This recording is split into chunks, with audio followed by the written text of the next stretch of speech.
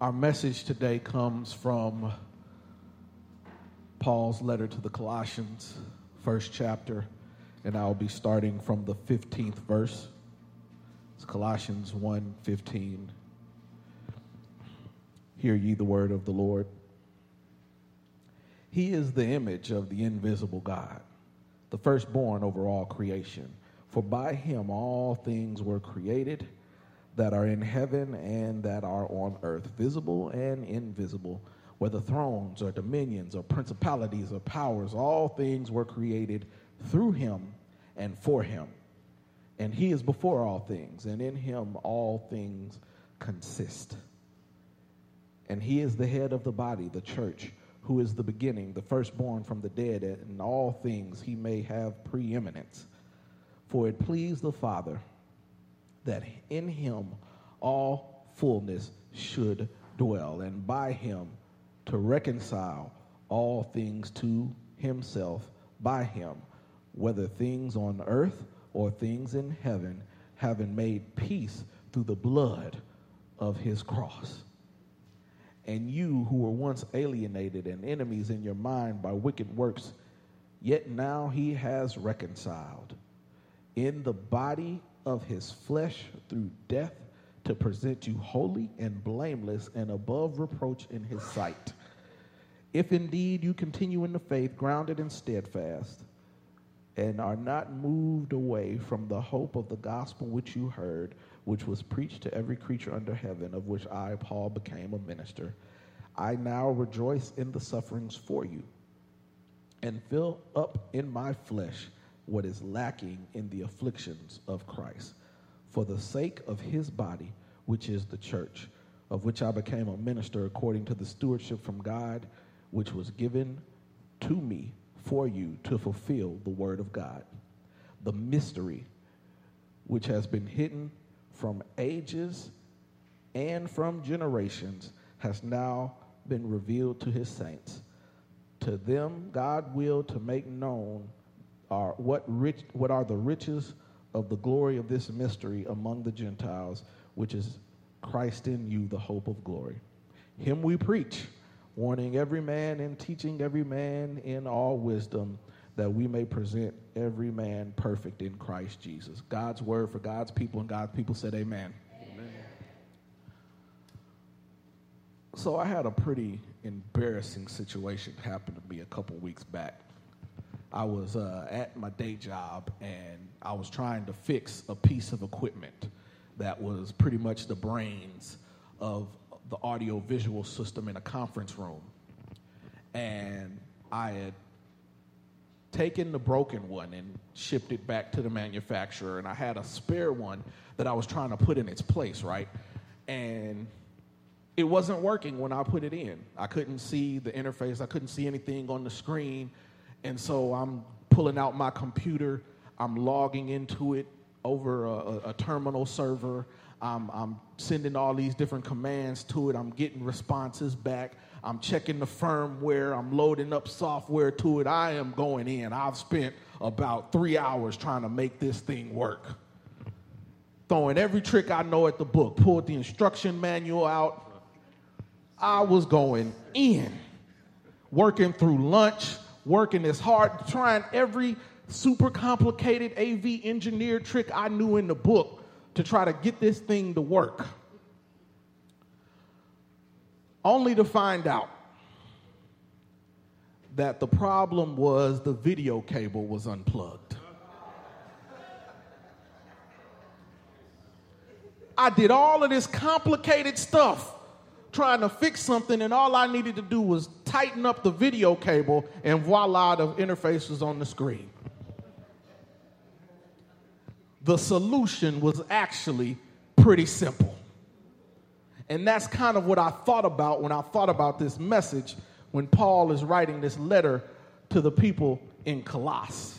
Colossus is pretty much modern-day Turkey. And during that time, it was like the central focus of a place called the Lycus Valley.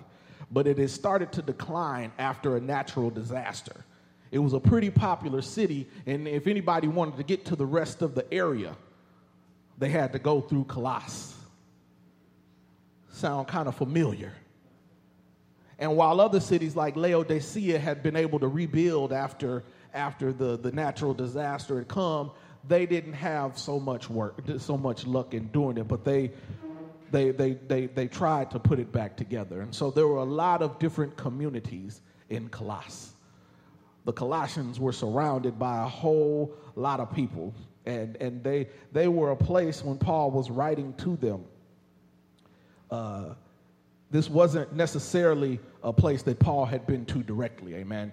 There was Epaphras had actually been the one to teach the gospel to them, and as he left and came back, as they covered in the first 14 verses, as they came back, there became some confusion about what was going on, and that is why Paul is writing this letter. The church was surrounded by a bunch of mystery schools, other religions, and cults, and they had all these different things you had to do in order to achieve salvation. They had all these people going through all of these different changes and doing these things, and so the church at Colossae thought, well, you know what? Maybe we should probably be a little bit harder on our members too. Maybe we're missing something. Maybe we should be putting them through some sort of process in order for them to experience the mystery of the salvation of Jesus Christ. The mystery schools didn't just give you the knowledge straight out. Neither did any of these other cults. They didn't give it straight out. You had to go through some serious work. And maybe in some instances you had to go somewhere and be taught and not be able to speak for years and just only hear what somebody said. Then you could ask questions later on, and then finally you could have a conversation. And so people thought, well, if all these other places are doing that, maybe we should be doing that too. And so Paul said, hold on. You're making it just a little bit too complicated. Let me make it real simple for you. Jesus. Amen. See, these churches were focusing on process instead of focusing on the Prince of Peace. Christ made his mysteries known to everybody who ever wanted it. You didn't have to jump through a bunch of hoops. You didn't have to go through these things. If you wanted Jesus, Jesus wanted you. Matter of fact, when you don't want Jesus, Jesus wanted you. God says, before you were formed in the womb that I knew you. John Wesley came along and called that a little later, that prevenient grace. That's that covering, that's that reaching out to you. They say, and one of the church fathers says that the mystery is not that we seek God, it's that God seeks us. He wants us. All we have to do is turn to him. And so Paul said, you're making it kind of complicated. You got all these other things you're concerned about. Let's put you back on course. Let's get you right back to where you need Jesus. And Jesus is the answer to all of the questions. He's in everything, and everything comes through him. It's the answer to all of the questions. Who is the Son of God? Jesus. Who is our Savior? Jesus. Who's the creator? Jesus. Who's the sustainer? Jesus. Who's our redeemer? Jesus. Doctor in the sick room? Jesus. Lawyer in the courtroom? Jesus. Waymaker? Jesus. Ezekiel's wheel in the middle of the wheel? Jesus. He's the answer to all of those questions. Who's going to protect us? Jesus. In whose name do we pray? Jesus. That is the focus. And if we stick with Jesus, we'll be a lot better off. If we stick with Jesus over trying to do what's popular, we'll be a lot better off. I've said it before, but it still surprises me that Russell Simmons, a man who has made hundreds and hundreds and hundreds of millions of dollars off of hip-hop music, came into a radio station and told the person whose job it was to play music for a living, what was the top song 6 months ago? Nobody could remember. Nobody in the studio could remember. What was the top song a year ago? Nobody could remember. If you can't remember that, it's not going to last. And that was the reason why he didn't always stick with just music, because he understood that that didn't last. But 2,000 years ago, a man born of a virgin, suffered under Pontius Pilate, was crucified, dead, and buried, and the third day he rose again with all power in his hand. That lasts. There's a reason why the Bible is the best-selling book of all time. That lasts. Kings and kingdoms will all pass away, but there is something about Jesus. It's pretty simple. Jesus. He's the image of the invisible God. Everybody wants to know what God is like. Well, we had a walking, talking, living, breathing example of him in our midst. And if you didn't get a chance to touch him and see him for yourself, some people left some cliff notes around about what he did.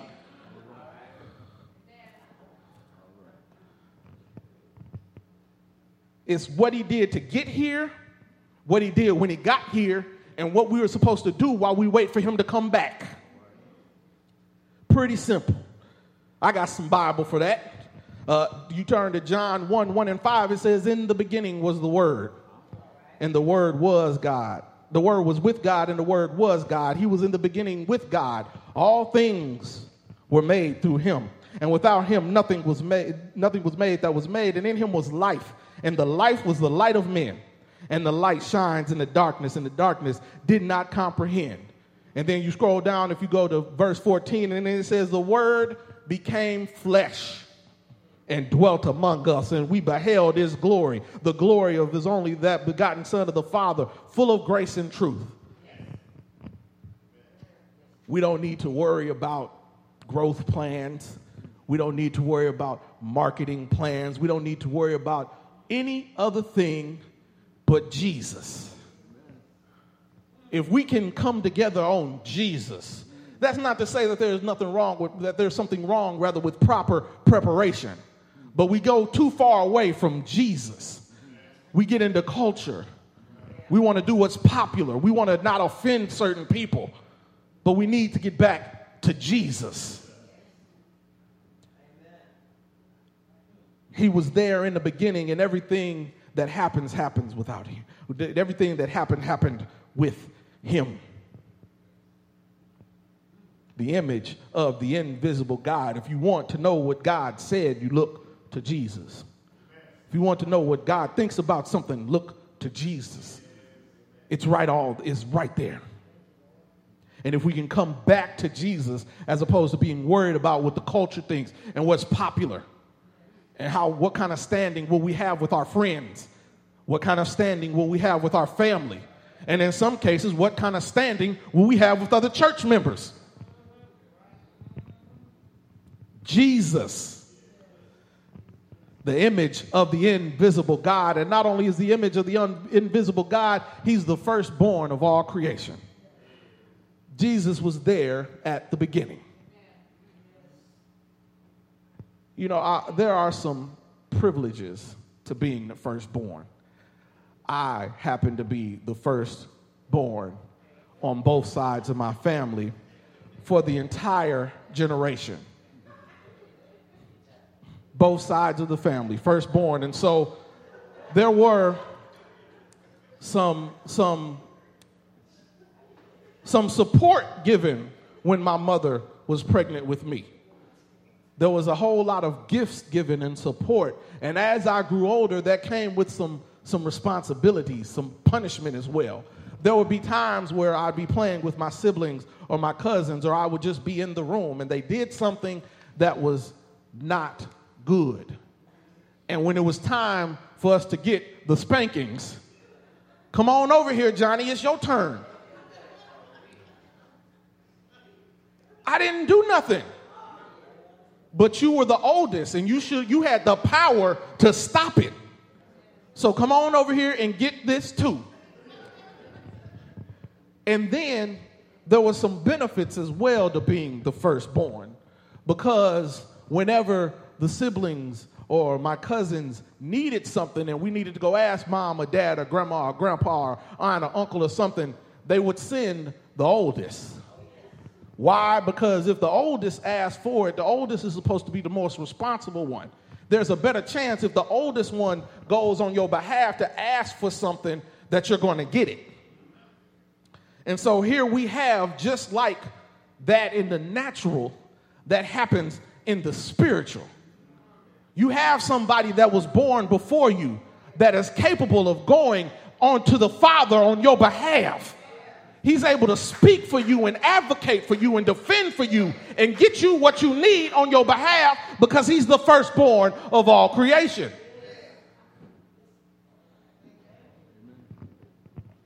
When we go to Jesus as opposed to trying to do it on our own, there will be much better results. And all things were created in him and through him, and all things hold together. You know, it would be nice to think that I'd gotten as far as I'd gotten based on my own. It would be nice to think that I was able to do everything by myself and that I'm oh so smart and I'm able to put everything together. But I know just a little bit better than that.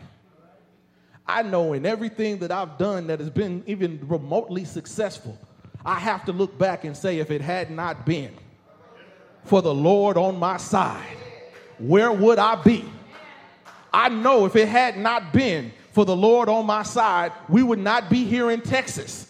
I know if it had not been for the Lord on my side, I'd have died my senior year of high school. If it had not been for the Lord on my side, I know I would not have graduated college. If it had not been for the Lord on my side, I wouldn't be in this process right now trying to teach the word of God. And I realize that because in everything that I've done, Jesus has been a part of it. Not Johnny, not how smart Johnny is, not how strong Johnny is, not how fast Johnny runs. It's been Jesus. Jesus has been in all things, and I have to give him the glory for that. We come back to Jesus. And because of what Jesus has done, we can battle the flesh. He reconciles all things. And he reconciles all things to himself by him. When Jesus is going first in it, it'll work a whole lot better.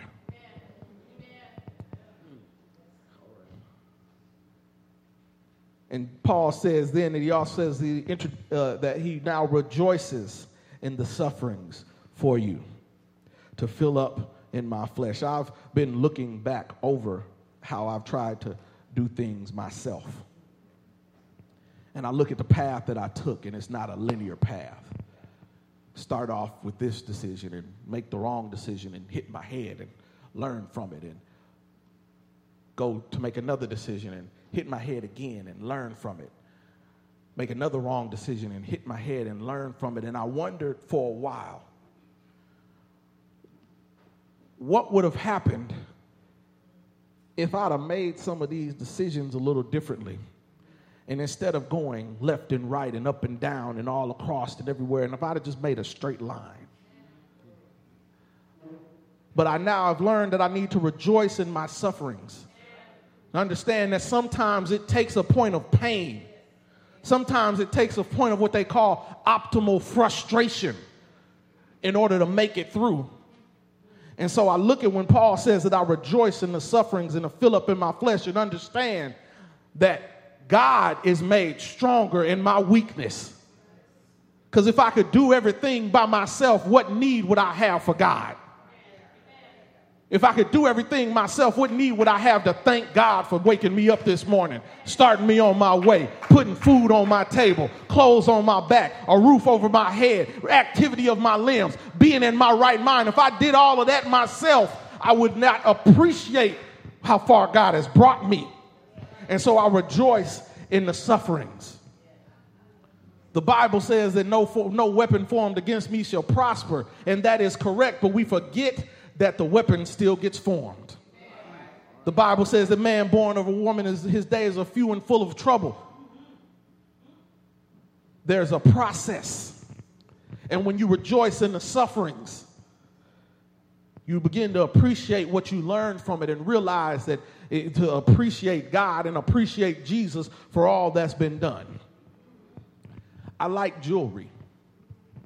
I don't wear a lot of jewelry. I try to keep it very simple, but I like jewelry. And when you make jewelry, there's a process that has to go through in order to make that jewelry. You don't just pull a piece of gold or piece of silver out of the ground and voila, a brand new necklace. Voila, a brand new ring. Voila, a brand new watch and cufflinks. It doesn't work like that. It's got to go through a process. Let the church say process. First thing you got to do in order to make that is you have to heat it up. It's got to be some fire applied to it.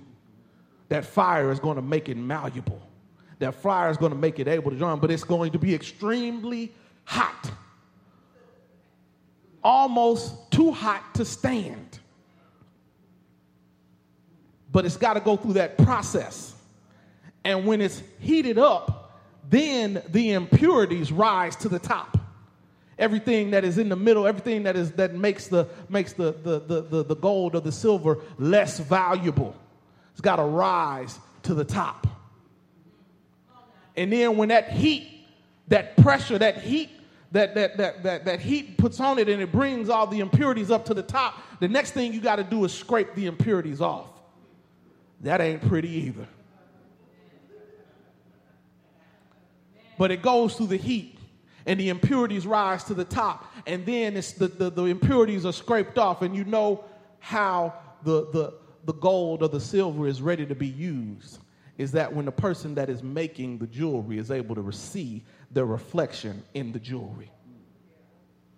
And so I rejoice in the sufferings, and I rejoice in what I go through because I understand that God is heating me up sometimes. And some of those things that are in me that are not supposed to be in me are coming out. And when they rise to the top, the God's going to scrape them off. And then when God is able to look down and see himself in me, then I'll be fit for use. I'll go through the fire and come out as pure gold. So I'll rejoice in the sufferings that I'm going through Christ in my flesh, because I know that I'll come out like pure gold for the sake of Christ. And then I can't complain about what I've gone through, because I'll think about it and somebody else will have gone through worse. Somebody else I can think of came down generation through generation, couldn't have a place to stay and had to be born in a manger. He went through something worse. Somebody who knew no sin took on the rest of the sins of the world. He lived a life that I could not live. That's Jesus. He died a death that I could not die. That's Jesus. An innocent man crucified like a common criminal.